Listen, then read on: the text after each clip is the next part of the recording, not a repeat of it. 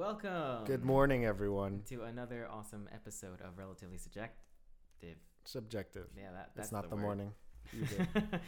My name is David. I'm George. And we are cousins. Yeah. And we have lots true. of thoughts about movies. Yeah. Hence, Relatively Subjective. Yeah, and instead of just talking to each other about it in the privacy of a Chili's or something, we're just going to do it and put it on the internet. Record it, put it on the internet. What movie are we doing today? So today, welcome everyone to Ready Player One.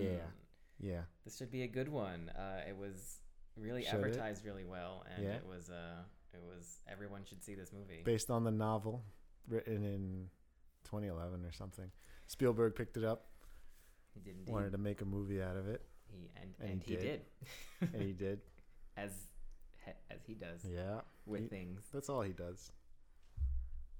All right. Yeah. So apparently we both have lots of thoughts about this movie, and we're gonna spoil the shit out of it. Yes. So as per usual. If you haven't seen it, just go see it. But if you have seen it, listen to what we have to say if you want. Maybe you'll agree, maybe you'll disagree, and if you do, you just let us know, and we'll definitely address it. Yes, you can leave us comments on our Facebook and Twitter and our Instagram and our YouTubes. And our YouTubes and the internets, the internets. All that stuff. And let us know what you think. Yeah. All right, let's just dive in. All right, what happened to this movie? All right, so the movie opens up.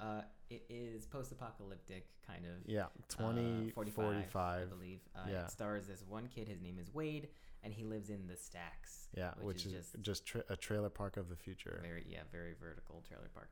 I should note before this, David has not read this. Yeah, you haven't. And George has. David loves to refer to himself in the third person. Just want to let them know who's who. Yeah. So I'm going to be speaking more about the movie itself, whereas I assume George is going to spoil some things in the book. Oh yeah, if you didn't read the book and want to, don't listen to this. I'm going to spoil the book. I'm going to spoil the shit out of the book. So basically, nobody listened to this. No one listened to this.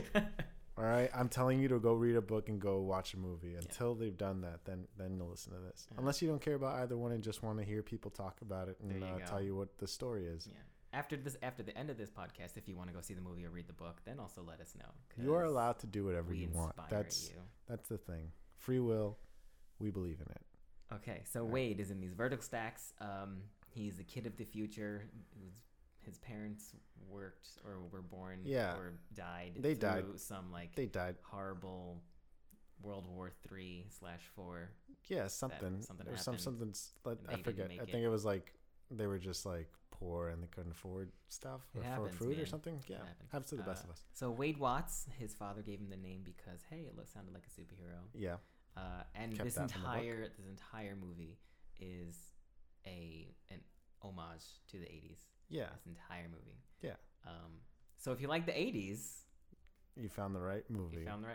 But so he's in the future. He grew up playing the Oasis, as everyone in the world does, because the world as we know it sucks. It's terrible. There's a high unemployment rate.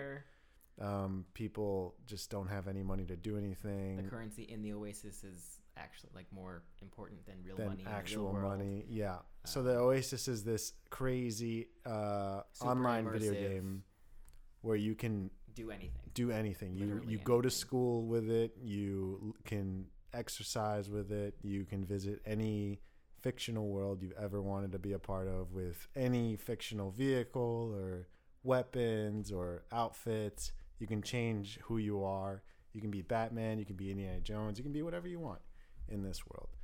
And any Steven Spielberg owned places. Anything that Steven Spielberg did, you could be E.T.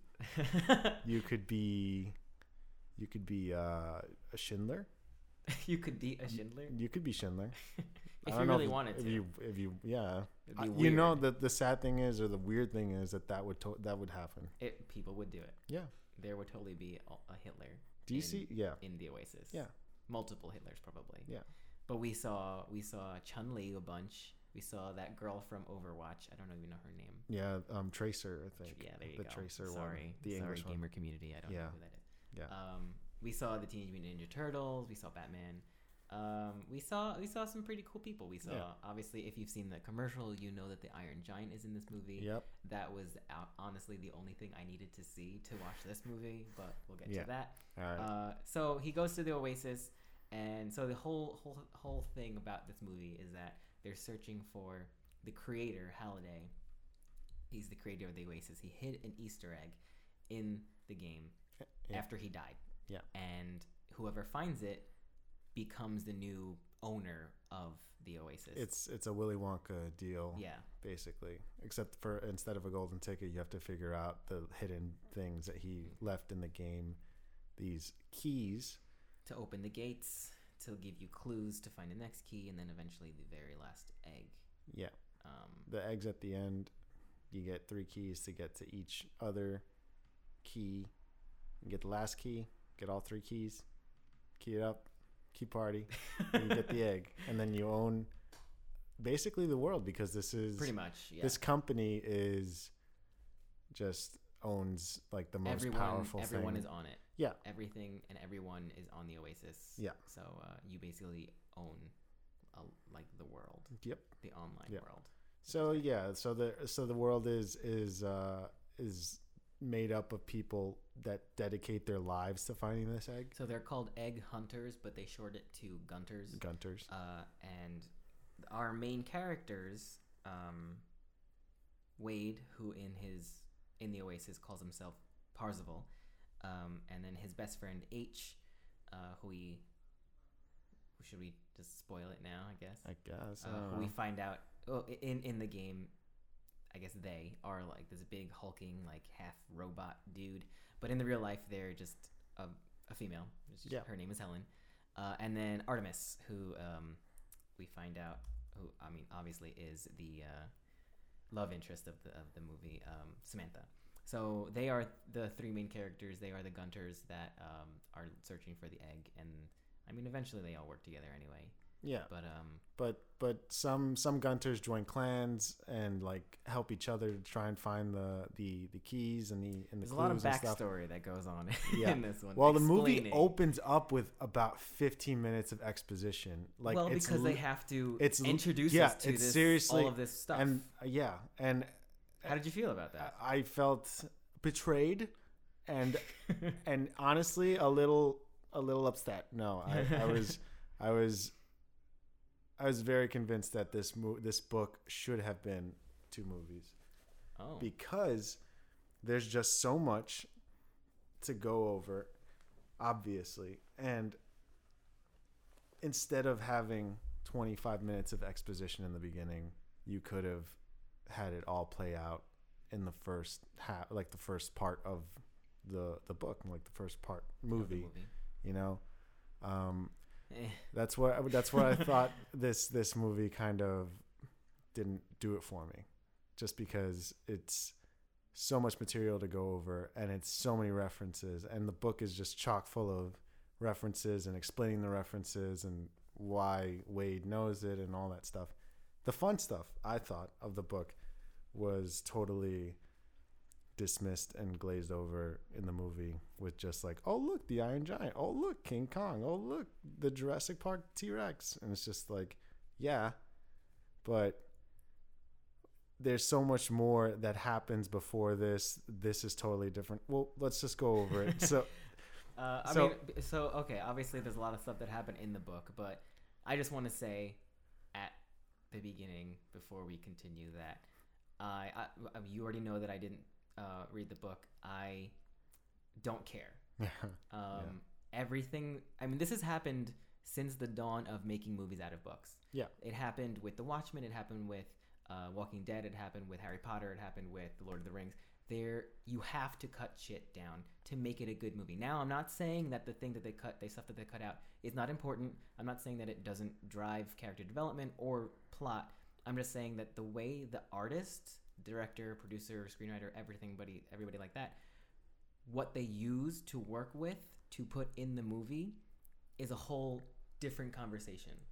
You know, you choose to put in the movie what you think will make a good movie. Not everything in the book could be used in this book specifically. I think just because of the way the book works, everything could have been done visually just because I feel like it would just work. Mm-hmm. But for certain books, you can't. Like, you have to cut shit down. Brevity obviously is a thing. Character portrayals, shit has to change. So for those of you purists out there that are just like, it was nothing like the book, you have to put everything, and I disagree. That's what I sound like. You have to, as a movie maker, get to the point. You have to show things visually, and you can't do any, like, I'm sure I've read like a couple pages of the actual book. He talks to himself a lot because he's the main character. Yeah. In the movie, you can't have a movie where he just talks to himself the entire movie. There are just certain things that I think needed to be changed. Like I said, I haven't read the book, so I don't know yet. But for what it's worth, the movie, however it was portrayed, was what we got. So those of you out there who are just like, this should be changed or this should have changed, whatever, don't put that on the movie.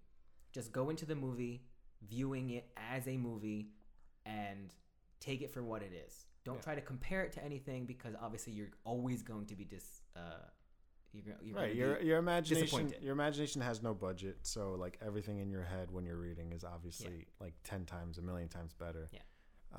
So I just wanted to say that going forward, like I said, I haven't read the book, but I'm going to judge the movie for what the movie was. So I wasn't one of those kids that read Harry Potter. I just watched the movies. I still haven't read them. So this was my opportunity to be I read the book guy. and I'm older. Like, I'm an older person, and I went through all the Harry Potter people telling me like, actually they didn't do this, and I was just like, yeah, whatever. You were 12 when you read it. Yeah. Mm-hmm. It's different. Yeah. So I read this book as a 26-year-old man, and and I told myself that this is a movie. You know what they do to them, so just think of it totally separate, like as its own story being told. Which it is. Exactly. However, I did not enjoy the changes made, because it felt like I understand the whole changing things for movies. I don't understand changing everything, or like the sort of story or heart that was in the book, or the storyline in general, because the thing I'm thinking about most are the keys and the challenges and all that. Just as an example, so I'm gonna try my best not to spoil like the book as much as I can, but just the first Easter egg, the first key in the movie is a race. And people have tried it for years apparently, and it's just there was no finding the first challenge. There was no like trying to figure out a clue that's like that nobody could figure out except for the main character, which makes him special. It's just, this is the race. That's how you get the first key. It's real hard. You can't do it. No one's ever gotten past the last part. Also, we should note that it's been 5 years since he died. So people have been working on this for 5 years. For 5 years. For 5 years, everyone has known that race is how you get the first key. You mean to tell me, as I've said earlier, that these Gunters dedicate their lives, don't have jobs. They dedicate their lives to finding the Easter egg, and they couldn't figure out how to beat this race for 5 years. In the book, Halliday reveals his challenge, but gives you nothing. He's just like, this is the challenge. Bye. And dies. And then it leaves, dead. And he's just dead. And what makes Wade so special and the main character so special, like makes him the main character, is that he's the only one that figures it out. And then, other people do, but it's because of his actions, And what was so the first challenge? The first key was in that like sort of temple, but it was on a school planet where nobody looked, on one of the I forget what they were called, the school planets, but the Ludus, one of the Ludus planets. That too, like just like not having him in school, or like showing how important the Oasis is, because in the book, every time you say in the book, you have to say it like that. I know. In the book, Do you want me to say the rest? I'm no, not going no, to do just it. So in the book. Wade is a student, as everyone in society is now. They just put on the Oasis, and that's how you go to school. You become your avatar. You go to whatever school planet, Ludus planet you're assigned to. You go to class. That's how it works. Very cool. That's how some jobs work. That's how like a lot works. In this movie, he was like what, 18? Something like that. 18? Yeah, he was relatively young. But there was no mention of school. He was like a senior in high school or something, right? So not only does Halliday's challenge show that he wanted anyone, like even a student or even like the poorest of poor people could figure this out and do it themselves, but like you didn't see how important the Oasis was. So he in the book he finds out that it's on one of these school planets. He goes there. He's the first one to ever find it. Or you find out that Artemis found it early but couldn't beat the challenge. And because of his knowledge of Joust, a very old video game, he's able to get the first key. As opposed to the movie where he's in the race, he does the race, and you see it's a really cool sequence. The King Kong and among other challenges are awaiting you in this race, but King Kong chases you the entire time, and then at the end you can't get past him. That was a thing. What was the clue that made him? He went to the So in the Oasis, there's a Halliday's, I guess, journal that it was digitized. Everything that he had ever done at the company turned into a sort of museum planet thing. A museum part that you could see at like different angles, and you could like zoom in and rewind, and just it literally had all of his memories and everything from like the very beginning of his career of creating the Oasis to up until he died. Yeah. So one of the sequences that Wade was looking at was a part where Ogden Morrow, who was played by Simon Pegg, my bad. Shaun of the Dead. Who's played by Simon Pegg. They're talking. So they're business partners, and they're talking. We find out through the movie that Halliday actually kicked Ogden Morrow out of the company. Yep. And it was always one of his biggest regrets. We find out, blah blah blah. But in that sequence, he turns to the camera. He turns to Wade. And he goes, maybe like, if you went backwards in the race, you would find the key. That's not what he said. That's exactly what he said. But he said, no, Simon Pegg's character was, Ogden Morrow was like, maybe, we can't go back. And Halliday was like, I wish we could. We could just go back, just go really fast. Let's just go back. Bill and Ted did it. And that part was just like, but that obviously becomes the clue that he needs to realize that he needs to go, instead of obviously going forward, he needs to reverse on the racetrack, and a secret door opens up and he goes underneath all the racetrack, and he just ends up in Central Park, or in the Oasis Central Park, where he gets the first key. Yep. Which I thought was, it was, okay, so my whole thing about this movie was that the Oasis was beautiful. It was. Their avatars were gorgeous, the hair on these avatars, their eyes, their character design, the world itself, the interaction between all these CGI creatures was amazing. It was beautiful. It was fantastic. And the real world and the real actors and the real acting that they did was just not. So that's one of the biggest gripes I have about this movie, is that I wanted them to be on the Oasis as much as possible. Yeah. And when you have a big budget movie like this and you have actual actors, you don't care about them, you don't want to see them. Yeah. It's kind of difficult. That's not a good thing. It's not a good thing. But so anyway, that's how he finds the first key. Yep. And then obviously he's falling in love with Artemis, so she figures it out because she was on the track with him, but like everybody else figures it out. So you get the high five is what they're called.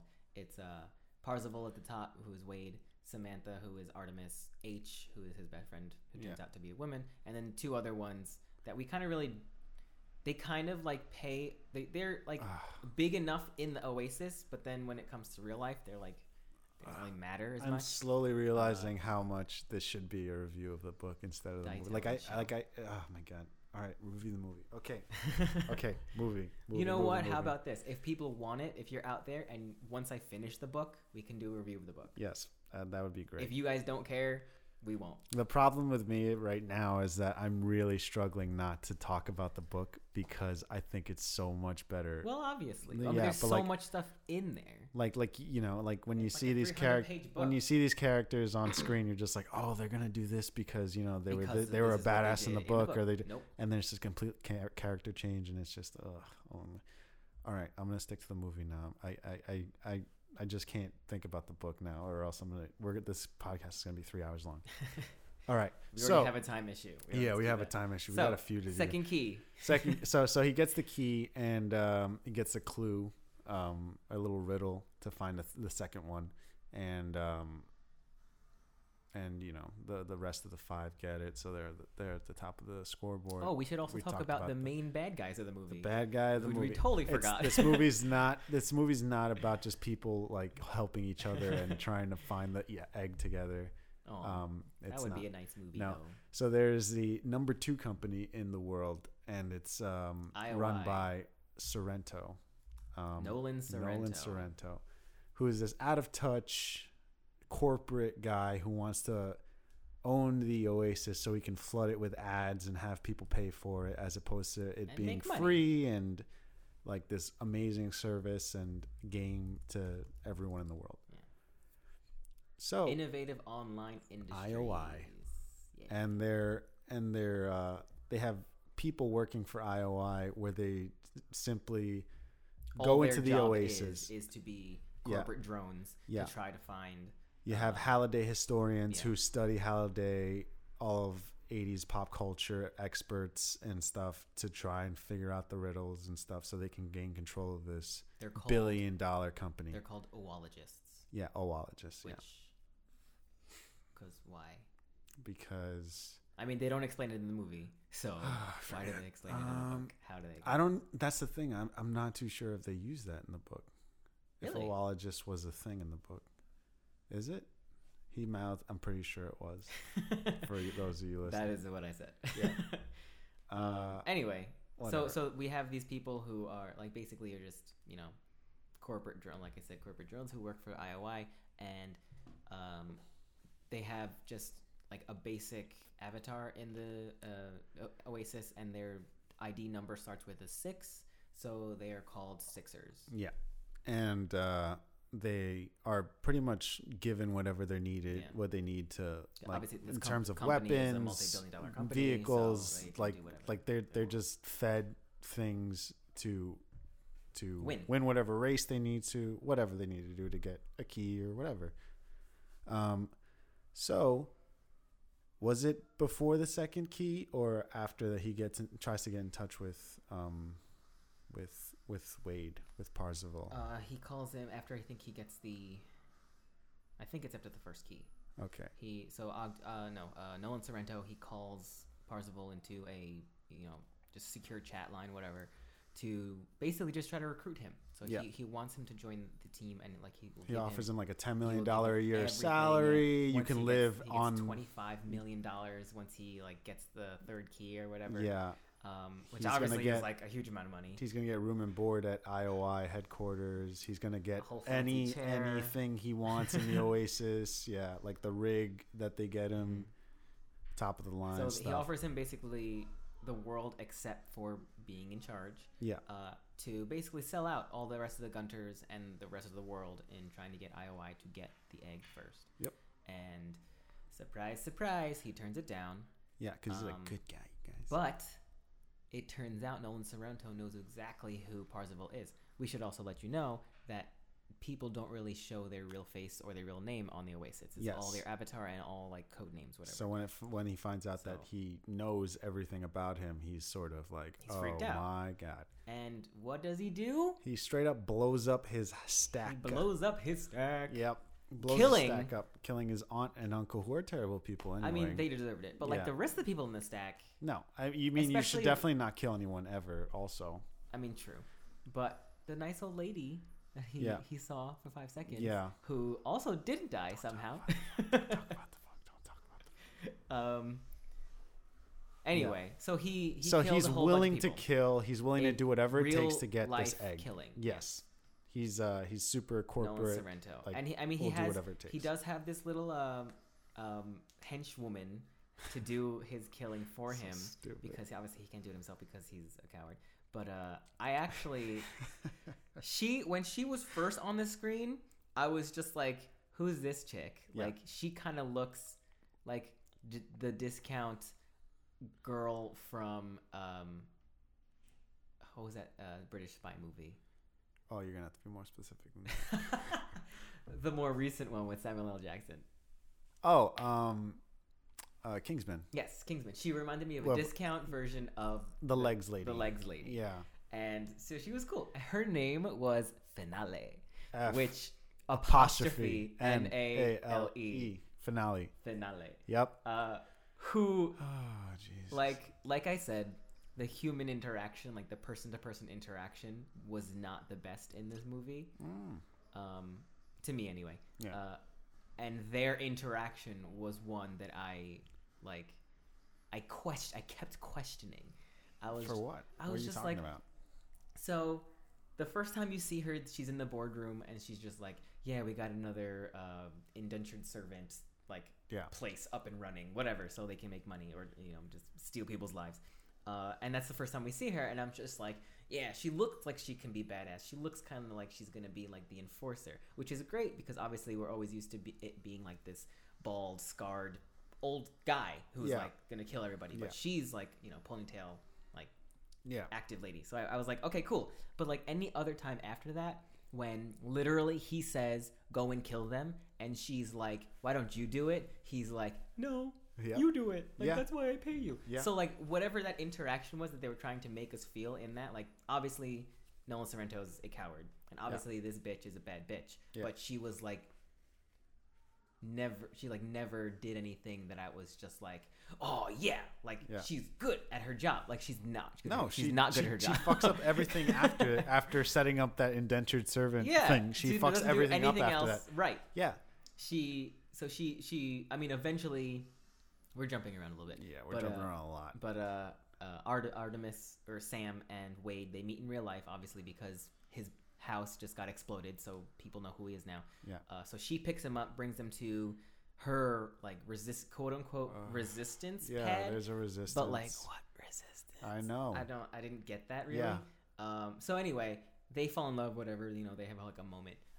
And then this lady Finale, she busts in to their resistance movement and like shoots everybody up and captures everyone, and all she does when they capture Artemis is like, oh, I know your real name, this is all the debt that you have, let's go. Yeah. I was like, that's it? You're not gonna at least like, I don't know, slap her across the face? I don't know, like do something. Kind of. She was just like, hey, my men did it, let's go. I don't understand if they're just willing to blow up people, like why wouldn't they just like shoot kids in the face? That's like, I thought it was gonna be like it's like you're Artemis, right? Like you're on the scoreboard, you could totally boom, dead. And then what out of nowhere, so obviously Parzival or Wade, he escapes, and H finds him in real life. We find out she is Helen. And then they go to her van where she has Daito and Sho, and then as they're driving away, like this girl Finale and a couple of guards like run out of the alley, and they look at the car. Like I was just like, when were you chasing this van? Like it was never like they never set that up. So like you running into the alley and just like, they got away. Like who's they? Like you knew this was happening? Yeah. Why didn't you do anything else? No. They just had like one little drone that didn't have any turrets on it, which would have been smart. And it got beat up. Can you see why I want to talk about the book instead of this? It's just so. It's a very clunky movie. It's got a lot of plot holes. It's clunky. Like I keep saying though, it's clunky in the real world. In the Oasis, it's clean, it's sharp, and there's like an actual plot. I think anyway. Yeah. Or at least there's a semblance of a plot. Yeah. All right. So anyway, they go on H's mobile rig and they are able to access the Oasis from her van, which is how we find out she's been evading IOI since the beginning. Yeah. So let's see, Artemis is now indentured, but obviously they get her out. And so while this is all happening in the real world, Nolan Sorrento in the Oasis finds the location of the third trial. Yeah, the third key, yeah. And how he protects it is it's on Planet Doom, which was kind of fun, in this giant castle, which I'm not sure if they named in the movie or not. I'm not sure. It was just like a huge ziggurat pyramid thing. Yeah. Yeah, it's pretty cool. And to keep everyone out, they activate the orb of Osuvox. Yeah. Which, has to be activated by a 99 level wizard or whatever, and can only be deactivated with I was gonna say catchphrase, a spell. With a spell, with fancy words. Fancy words, probably Latin. Yeah. So that's okay. Now continue from there. Okay. If you want. All right. I'll try. What was the second key? I totally forgot what the second key was. The second key. What was the second? Race. Key? It was race, and then it was the Shining. Oh my God, that whole Shining part. Totally forgot about that part. Okay, so this was actually a really cool part. Was it? Yes, it was really cool. It was really cool for like one or two reasons. I have to blow my nose.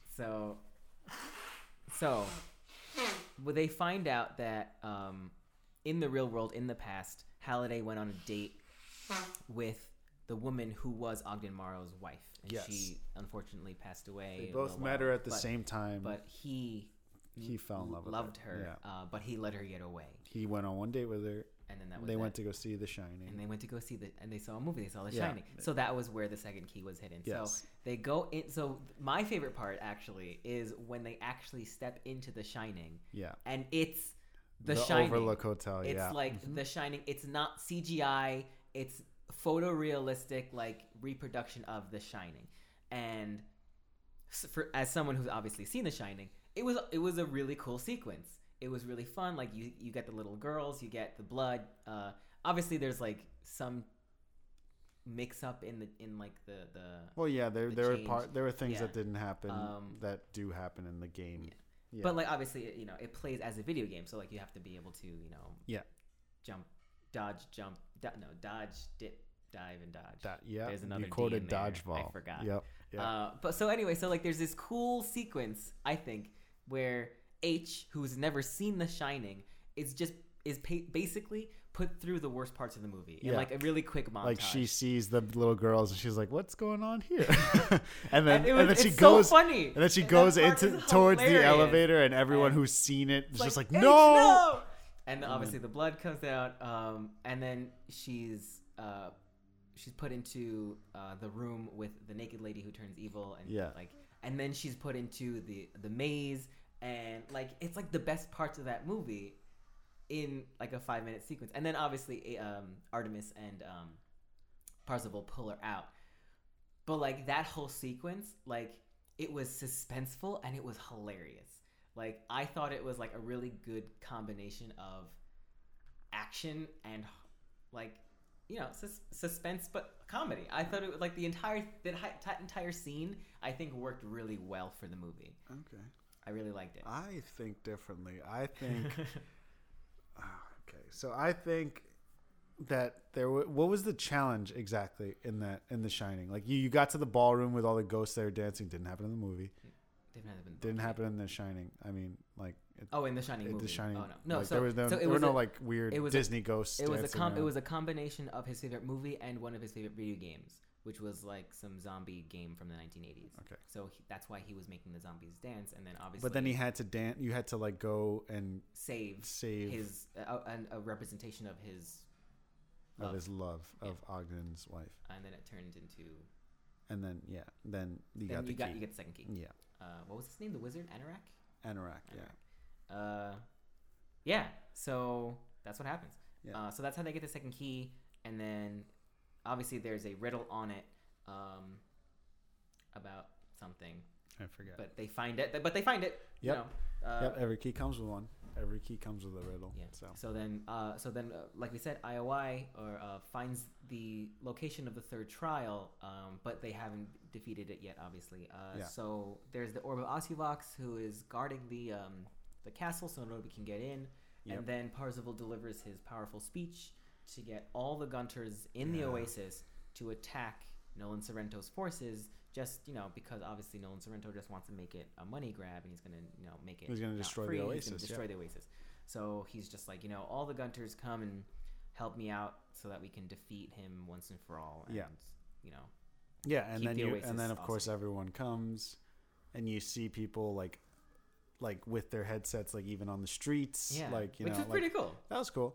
And then you see just a mess of pop culture references. Like everything. You see a team of Master Chiefs come down. There's a kid of Master Chiefs. There's the Teenage Mutant Ninja Turtles. I saw there's Chucky in there. Yeah, the Batmobile. Cool. Yeah, so Battletoads. They used Chucky as a weapon. Yeah, I forget who pulled it out. I forget who was it. Just some rando, and they gave it to. It was just like he's like, use this, and it's Chucky, and then they throw it at like the Sixers. The Sixers, and he just goes around. And he like just jumps on one, stabs one, jumps on the other, stabs him. Yeah, it was really great. So that entire fight scene in the Oasis, like I said, was freaking awesome. So what's his name? Wade or Parzival. He owns the DeLorean. So like he's like going through, like hitting people and like strafing around in his car, like shooting shit. And there was a couple cool parts with Chucky, with a lot of Sixers dying, and then he got a rail gun, and like Sixers were dying. So they have a lot of like well-known, recognizable video game weapons, like a couple of guns that were in there. They also brought in obviously the Iron Giant, if you've seen the commercial. They brought in Mecha Godzilla. Well, yeah, because Sorrento uses that as a defense, right? Like he uses Mecha Godzilla. All right, so God, I just have so many problems with this movie that I just like. I'm literally just listening to you and like going over in my head like what I don't like that's coming out of your mouth that I saw, and I'm just like, yep, the book was better. Like that's all I keep thinking. How do you say it? The book. No, like what was it? It's in the book. Yeah, in the book. But that scene I was looking forward to the most. I honestly didn't even like watch the trailers because I didn't want to see anything that was gonna happen. Like you didn't get to the final fight scene. God. Oh my God. All I can say that is it was supposed to be a lot better. However, in terms of just like plot in this movie, you saw Sorrento scroll through a bunch of like Megazords, right? Yeah. And he only used one? Well, he was using Mechagodzilla, and then he died. His avatar died. He has how many people working for him? He couldn't pick 3 guys out of the lines. Like, you get the Megazord from Mighty Morphin Power Rangers. You get... Nolan Sorrento is a known selfish bastard and a coward. So why would he give anyone He's an out-of-touch corporate guy who would do anything to win. And he would... And he literally has a fortune to buy any weapon. He unleashed the Mega Bomb, whatever that was. But that is honestly like the last resort because it destroys everything. Every avatar on the other Why? Planet. Like I just didn't see why. Like this person, the villain just came off as so incompetent and so unable he totally to. Was. Like if the bad guy was someone like Wade, they would have won years ago. No, but what I'm saying is, even if you were like this corporate guy who doesn't play video games and you'd like just want to get this Easter egg so you can get the company, you've already hired all the nerds to do all the heavy lifting. You literally have to just be like, nerds, how do I win against all these people? And the nerds assemble. The nerds will be like, put us in. Yeah. Give us this Megazord. Because this Megazord has this beam, and this beam destroys all these people. And then if that person gets in that Megazord, he has this sword, and this sword will destroy half the planet. So just like, and you could be Mechagodzilla if you want, but we will have an army of mechs. Yeah, a giant. And we will plow through all of these little like people like on vehicles that we'll just step on. Because not only do we have that, but we have this invincible force field anyway. But, which totally, they get through. Nolan Sorrento totally just put everything on you just using this Mechagodzilla that you have no idea how it works or anything. Like, even not referencing the book, because the book, you wait till you read that, because I was reading it and my jaw was open the entire time. I was just like, no, oh, what, what. I was on the train reading this and I was just like, people were scared. I would be too. Yeah, but it just seemed like there was no, like, the challenges were what stopped Sorrento in the books. They were so difficult, they were so obscure, that only someone that was really paying attention could do it. Not even people that he hired could do it. Yeah. In the movie, all of these challenges seem so much easier. Like, not even compared to the book, if you want. Just so easy. Even to, like, me, a casual gamer. Yeah. Like, if I could literally give my dad $1 million company. He doesn't even speak English. He doesn't even like play video. Like, he's never played a video game in his life. And I'd be like, hey, Dad, if you find this hidden thing in this video game, you can own the world. Become a billionaire. And then he's just like, okay, can I give you money and you just figure it out? And be like, yeah, I'll do it in like 48 hours. Done. But no, like, he's just like, I didn't understand the logic of someone who had all of these resources at his disposal, but couldn't figure out these very easy Easter eggs to get to the Easter egg. That's it. That's all I have to say. But then he would have failed the last test. Oh, yeah. Even that's true. Because even after you get the 3 keys, you talk to Anorak comes and he appears before you and he puts a contract in front of you and says, just sign your name and you will own everything. And it was a trick. Yep. It was a test. Yep. And Parzival, who obviously, got all 3 keys, whatever, he passed. He was able to see through that. Writing the contract was the one thing that he regretted the most because it kicked out Ogdemaro of his company. Yeah. So, anyway, Artemis is able to bring down the Orb of Ossivox. Yeah, because she's in IOI headquarters as an indentured servant thing. Infiltrated them, kind of. And then, a bunch of fight scenes happen. We forgot to talk about IROC, TJ Miller. He was probably my favorite part of this movie. He might have been my least favorite part. Really? His voice. I mean, his character was hilarious. It was awesome. It was great. I just don't like his voice. Really? Yeah, I just can't. I feel like he does that, like, slacker voice so perfectly that it's his. That's exactly the reason why I don't like it.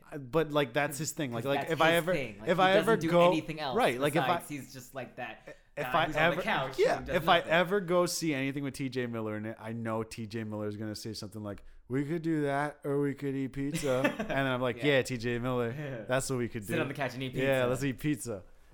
And he was like a badass in this. In the book, he's not. Yeah. That character change I actually enjoyed, but if they did everything that the book did, it wouldn't work. Yeah. But he was this total badass, like, and he was just like, even if you had like, even IROC like would have like told, like, if I were IROC and I worked for Sorrento, I'd be like, dude, give me $1 million and a Megazord. I'll have this cleaned up in no time. Like, but no, he was just like, oh, just use this orb. I'm gonna go eat pizza now. And then, like, that's it. Like, I don't know. The villains, it was very, I'll give you this. They weren't very villainous. It was very Spielbergy in the spirit of the villain can't outsmart the kids. The villain was able to kill people in the stacks, but not actually do it up close. Right. Like it's just, I don't know. Like they just like the answer's right there, villain. The answer's right there. Just do it. You almost did it before. Just do it now. Or like you literally have the power to end all this right now, but you don't. And then you like through the power of friendship and children and innocence, they always beat win. the misunderstanding adult. Okay, so what's her name? Artemis shuts down the force field and they get inside, and the third trial was playing Adventure on the, I forget, like Atari. The Atari, right? So they have the nerds playing this and they can't beat it, but one does. Like, he gets to the end of the game and beats it, but it doesn't work. And then he dies. Yeah, you have to do the Easter egg in that game because it's the very first Easter egg in video game history, and Wade knows that. So when he gets there, he does it, and that's when he gets teleported to heaven. Well, no, he gets the 3 keys, but since he's on the H's van, and in the real world, H's van is being tracked down by Finale. He's like moving around, and obviously since the suit, copies your movements in the real world or in Oasis, he can't put the last key in because he's getting knocked around and shit.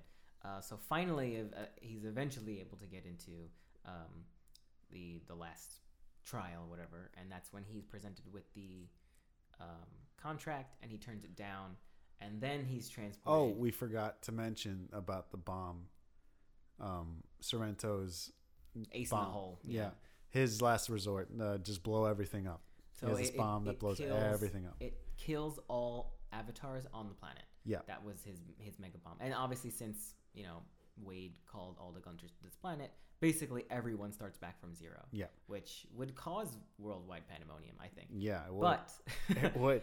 But everyone's just has a live feed to what Wade is doing with Anorak, so they kind of don't care at the moment. Yeah. So everyone is still on their, vid feeds watching the Oasis, but watching Wade interact with Anorak. And if you're asking why Wade is still alive, it's because he got a second life. He was given a quarter by the curator of the Halliday Museum library place because he won a bet.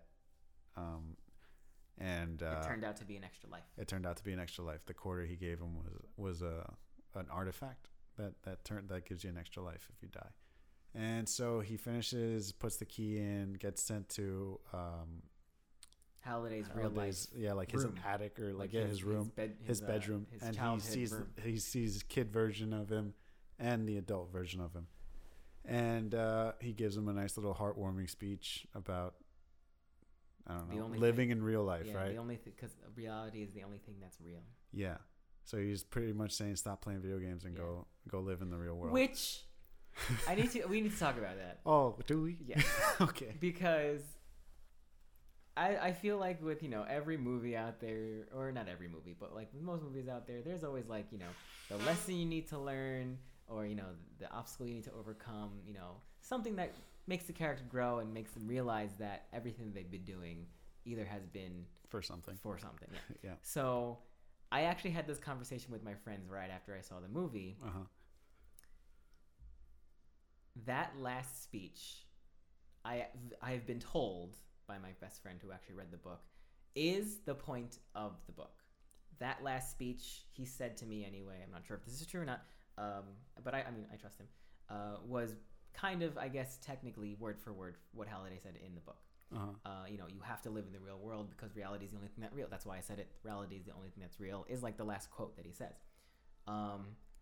And for me, someone who hasn't read the book and seen the movie, that speech, that line fell deaf. Like it didn't fit. It didn't really hit me. It wasn't really inspiring.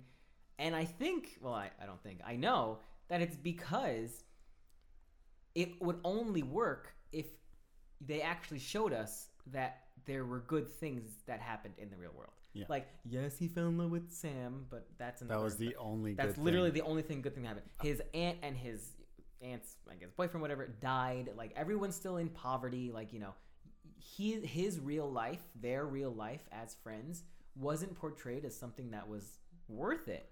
Everything in the Oasis was amazing. Might I offer an explanation? Your friend said that this was ripped from the book, like word by word. Yeah. When you take something from the book, the entire book has been leading up to the moment. Yeah, of course. It fits. When you take this movie, nothing like the book, basically, and then just decide to take this passage and put it at the end, you're not getting the same message. Of course you're not getting the same, because in the book,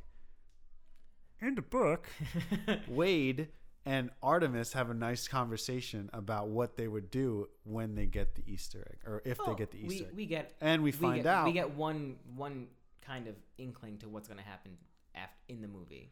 They talk about it in the beginning when they first meet and a little bit later, and then that's it. Yeah. Obviously, in the book, they can talk ad infinitum. Right. Because but like they had like specific plans, and Wade's was more selfish. He wanted to get away. He didn't like anything about the world, so his plan was like childish, but he was like, I'm gonna get a spaceship and I'm gonna fill it up with all my favorite stuff and I'm gonna leave Earth because I hate this place. And Artemis was like, well, maybe you should reconsider that. Maybe the world is worth saving. And like, you know, then towards like through his journey, he warms up to that idea and like thinks that the world is worth saving. Would have fit. But you didn't get any of that in the movie. No, not at all. You didn't get any interest in like saving anybody. Like this resistance didn't fit because Artemis never was just like this noble character or like ever like, oh, I care about people and I want, you know, everything to be better.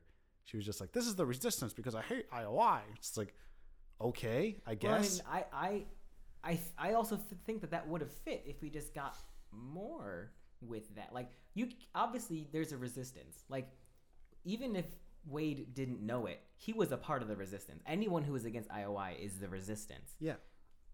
But going to her little ragtag team of like 5 friends, and she's just like sitting down on this rooftop, whatever, and she's just like, welcome to the resistance, and there's just like nothing around you, and then they don't even mention it ever again after that. Was, I think, like, she could have just said, welcome to my apartment. Yeah. And that would have worked just as well. Yeah. You know, you didn't have to make it like it was this serious thing. Like, this was the resistance. Like, I expect, you know, if she said this is the resistance, I expected to see people with guns, like people with like hacked visors that they could like do 2 avatars at once or something like that. Like, them actively trying to not only just take down or get the egg, but also take down IOI. And that's what we didn't see. And that's another reason why real life was not worth saving compared to the Oasis. So when at the end Halliday gives him the egg, he's just like, here, live in the real world. If I was Wade, I'd be like, the real world sucks. Yeah. I'm the owner of the Oasis now. I'm gonna be here all the time. Yeah. It just didn't fit. Yeah. So it ends with Finale not being able to, or like, yeah, she wasn't able to get them, right? Like something happened to her. She gets hit by a car or something. She jumped onto the truck where what's the name? H. And H is driving, and then Wade is in the simulation. Yeah. And then Daito, who's Japanese, does some cool kung fu, which is a little racist. Yeah. And he gets beat up by Finale, which at that point I was just like, finally she does something good. Now shoot that kid in the face, but she obviously she doesn't, because Artemis then tackles her and she just really easily flips her away. But then Sho, who we find out is an 11-year-old Chinese boy, throws an oxygen tank or something at her. She falls out of the truck, hits the ground hard, and rolls. And at that point, the entire theater was just like, yeah, Sho, because he's an 11-year-old kid. Yeah. He just killed someone. So I think he might be Japanese. I think they're both Japanese. No, Daito was Japanese. Sho was Chinese. Really? In the movie, yes. Oh, Jesus. All right. Another change from the book I don't appreciate, but whatever. So correct me if I'm wrong. I'm pretty sure that's right. Sorrento decides to get a gun. He just grabs a gun and then he's like, I'm gonna go kill these kids. Then very last part. Like, very last like. After his avatar dies, he just gets in a car, gets a gun. He's like, I'm gonna murder these kids. Well, I mean, I can understand his frustration, I guess, but like that, I mean, I would never want to kill a child, but you know, I'd kill a kid. no problem. Just point which one. I'll do it. Any one of these. I'm just kidding. The kid would have to deserve it. Yeah. I would. Yeah. So he's obviously very upset. He's frustrated. He lost. You know, he has got nothing to lose at this point. So he grabs a gun and he goes to wherever they're headed. They're headed for the stacks, back to where Wade lives. Yeah. For protection? Yeah, well, he calls out to people in the Oasis, and he's just like, if you're by the, Columbus, Ohio stacks, come out and protect us. Yeah. So, and there, obviously a crowd forms to try to, like, keep Sorrento away from the truck, but he's got a gun. Yeah, so everyone's like, whoa. Everyone backs the fuck off because they don't want to die. And then by the time he gets to the truck, he has the egg. Yeah. And then then the cops come. Yeah, the cops come right in time, and Sorrento doesn't do anything because he's a bitch. Yeah. So he gets arrested, and then Ogden comes out of nowhere, and he's like, "Congrats, it's me, Simon Pegg, and I have an American accent." And he's just like, "All right, sign this contract, and you'll be the owner." And he's like, "No, I want to be part owner with the rest of my friends." So the High Five becomes part owners of the entire Oasis. Yep. And they become instant trillionaires. Yep. And then the movie ends, right? Almost. Well, yeah, but I mean, we should talk about like what happens. So they sign the thing. We find out that Ogden Morrow / Simon Pegg was the curator. He was the curator. He was the one that flipped him the coin. He was able to help. And then, obviously, like I said, they become really rich. And then this is another part that, like, really, I was just like, that's it. So, like, there's a voiceover, and Wade is talking about how, the new rules of the Oasis, they closed it on Tuesdays and Thursdays because they want people to live in the real world. Right. And then they see a chair, and it's Wade and Samantha, and they spin and they kiss, and it's just like, okay, they're happy, but like the rest of the world, yeah, like there was worldwide famine and poverty, and then what? Like, yeah, the entire movie just kind of leads up to, yeah, these two people are happy, but then nothing else changes. That was another big gripe that I had, that like they had ideas for like what they were going to do and try to save the world, help the world. We are now trillionaires. We can do whatever we want. I want a studio apartment with you to live with me, and for us to live happy ever after and fuck everybody else. Yeah. I didn't like that. Oh, really? You didn't like that? I didn't. Why? Why didn't you like that? For all those reasons I just mentioned. No, but I just don't get it. What are you talking about? It's such a great. Spielberg did it. Did you know that? Did you know Spielberg did it? It didn't wrap up. We didn't get any ending for anyone else. We only got an ending for Wade and Samantha, and I was disappointed. Yeah, I'll say I was disappointed for sure in this whole movie. Well, like, cause all right, even without talking about the book anymore, I won't. I promise. He's lying. I'm in the book. No, seriously, just as a movie, it didn't work for me. Too many plot holes. Villains were bumbling idiots.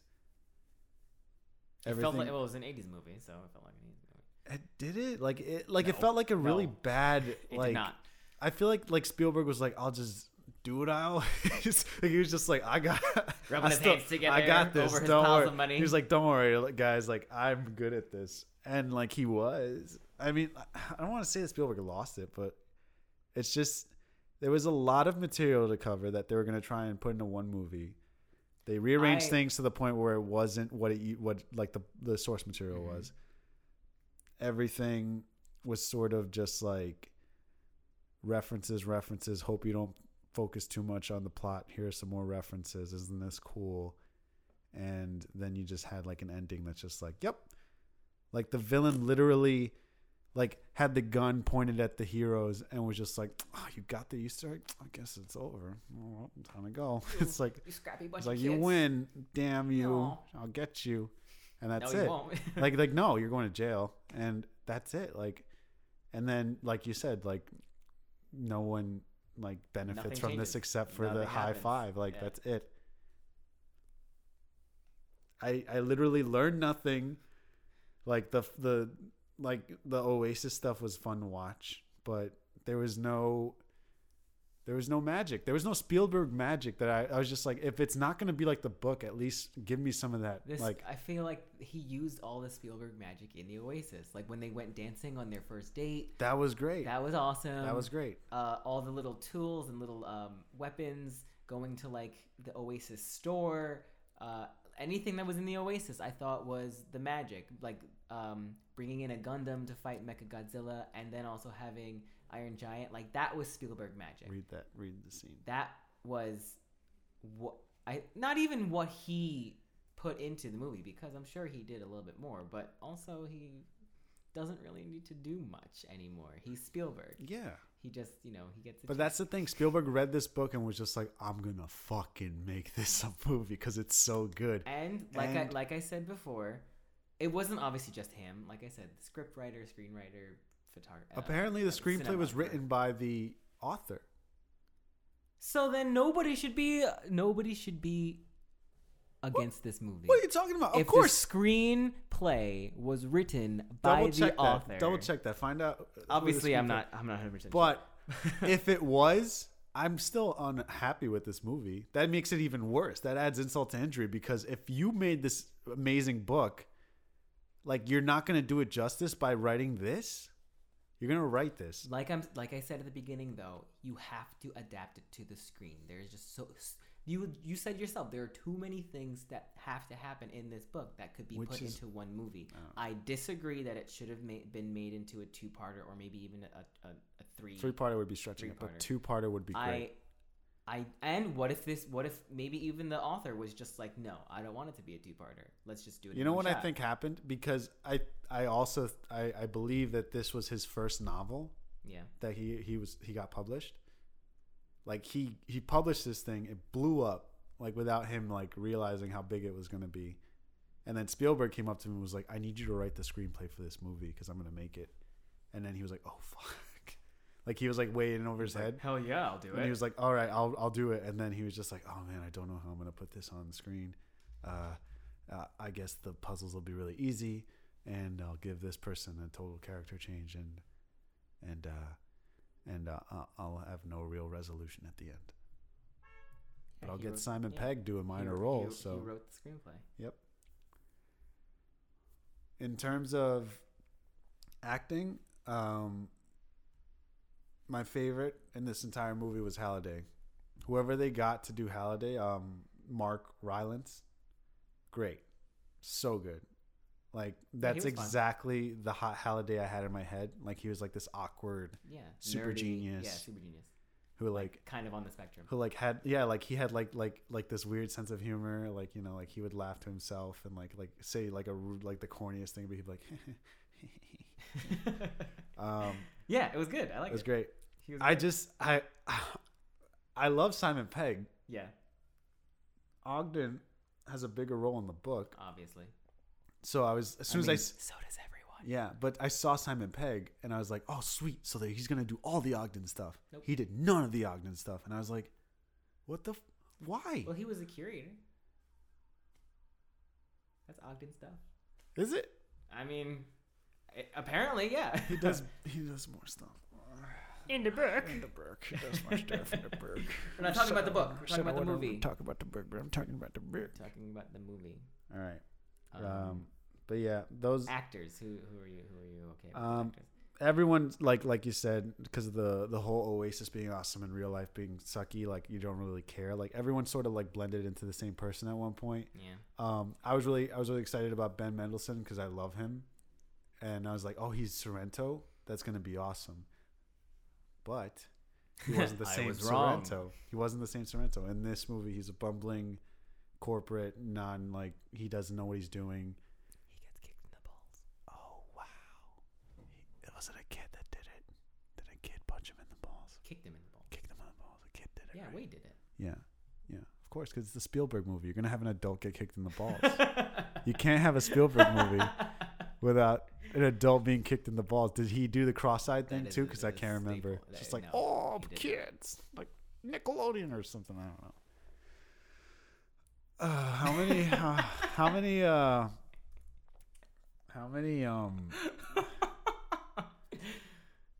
anyway, okay, here comes the score, I guess. Let me think of this. We'll do score and then final thoughts. Yeah, we're almost there, guys. Thanks for sticking with us. Yeah, because not only have I watched this movie like 2 weeks ago, kind of like forgot it because like I wasn't enjoying it at all. I saw it twice. You saw it twice. So and that's not to say it was a good movie. Just I wanted to see it twice. And it was a beloved book, so like I was jumping around way too much, and well, here we are. How many Mechagodzillas would you give this out of 10? I would give this. I'm gonna give this like, I'm gonna give this. A lot of calculation going on. Yeah. There. Because listen, man, I love the book so much. I'm trying to find the good things in this movie to not make this a low score. But it's going to be a... You got to give it what you got to give it. Considering the fun stuff, the Oasis stuff, the club, the fight scenes, I'm going to give it final recap. 6 Mechagodzillas out of 10. 6 Mechagodzillas out of 10. I'm going to give it 5 Mechagodzillas. I'm going to give it 5 Mechagodzillas out of 10. It just wasn't what I was expecting. Mm-hmm. If it wasn't going to be like the book, it should have been a good movie, but it wasn't. Too many plot holes, bad villains. You and I have a very drastic difference between the numbers of our score. Yeah? Yeah. I bet. Yeah. No. I'm not saying like in this movie or like in general. I'm just saying like what we think what numbers mean what. Yeah. Yeah. Because ask me. All right. So how many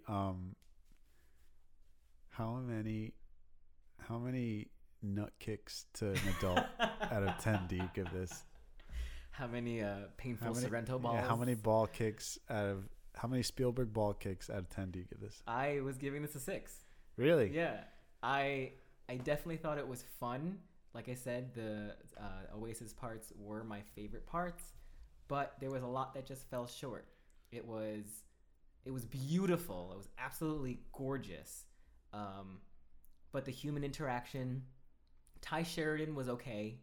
Olivia Cooke was, I feel like she wasn't even a character. Like the real version of Artemis. Didn't do it any justice. Even like their interaction between like Artemis was just like, you don't know me, you'll never understand me. I'm hideous. You don't know what I look like. And then it's just like, oh, you have a scar on your face. It wasn't even a scar. It was a birthmark. Like really? Like it kind of makes you hotter. I don't even. That's what you're gonna like hang yourself up on. Like that annoyed me. And also kind of just like their romance because like I kind of felt like it was shoehorned. Yeah. I thought Sorrento was a good enough villain up until like the last quarter of it, and I didn't like IROC. Uh-huh. I thought that he was a good character. Actually, that's not true. I liked IROC. I don't like TJ Miller. Uh-huh. And Sho, Daito, and H were all kind of unnecessary. Yeah, they were just there. So I'm giving this. They never helped her. I'm giving this six crotch kicks. Six Spielberg yeah. crotch kicks out of 10. Cool. Cool.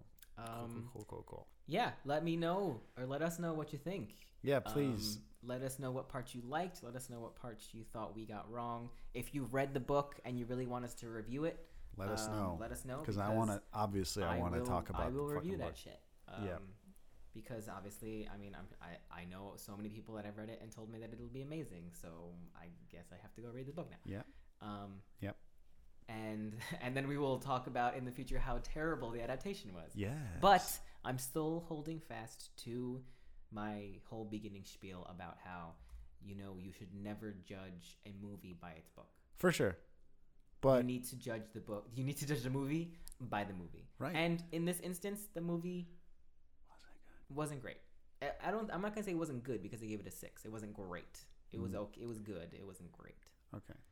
But like, think about all the Harry Potters. Like I said, the Lord of the Rings. Right. Like those adaptations, Harry Potters are hit or misses. But the Lord of the Rings adaptations were good. But they diverged a lot from the book. So like you have to. But that's the thing. You can do it. Work with it. It can happen. Yes. You can make good stuff from books. Like the first 5 seasons of The Walking Dead. Yeah, exactly. Or like Game of Thrones. Yes. Drastic changes from the book. He's not done with it. He's not done with it. They're finishing the series. It's a fucking but amazing it's great. show. It's a great show. Do that, Spielberg. Do that. Too late, but do that. You should have done that. He should have.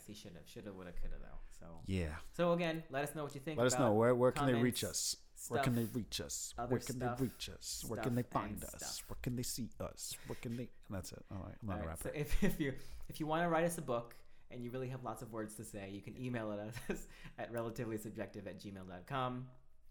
If you have a lot less to say to us, Twitter, you can tweet us at relsubpod. And then Instagram and Facebook, we have pages at Relatively Subjective, and find us on YouTube as well, Relatively Subjective. Yeah. And you can find our podcasts on Podomatic and podcasts.com. We're going to be getting it up on iTunes ASAP. because that's what most people listen to podcasts on. Makes sense. All right. Until next time, I've been George. And I have been David. And keep all your player ones ready. Ready your player ones. Ready your player ones. Ready your player ones, everyone. And we'll see you for Ready Player 2. Not gonna happen. No. I wouldn't want it to either. Nope. Way. Not gonna see it. Not gonna review it. Sequel. No. What would you do if Ernest Cline wrote a sequel? If he wrote a sequel, I read the shit out of it. Okay. If he wrote the screenplay for the sequel, I'm not gonna go see it. You can tell me what it's like. I will definitely. Okay. Until next time, everyone. Have a great day. Bye.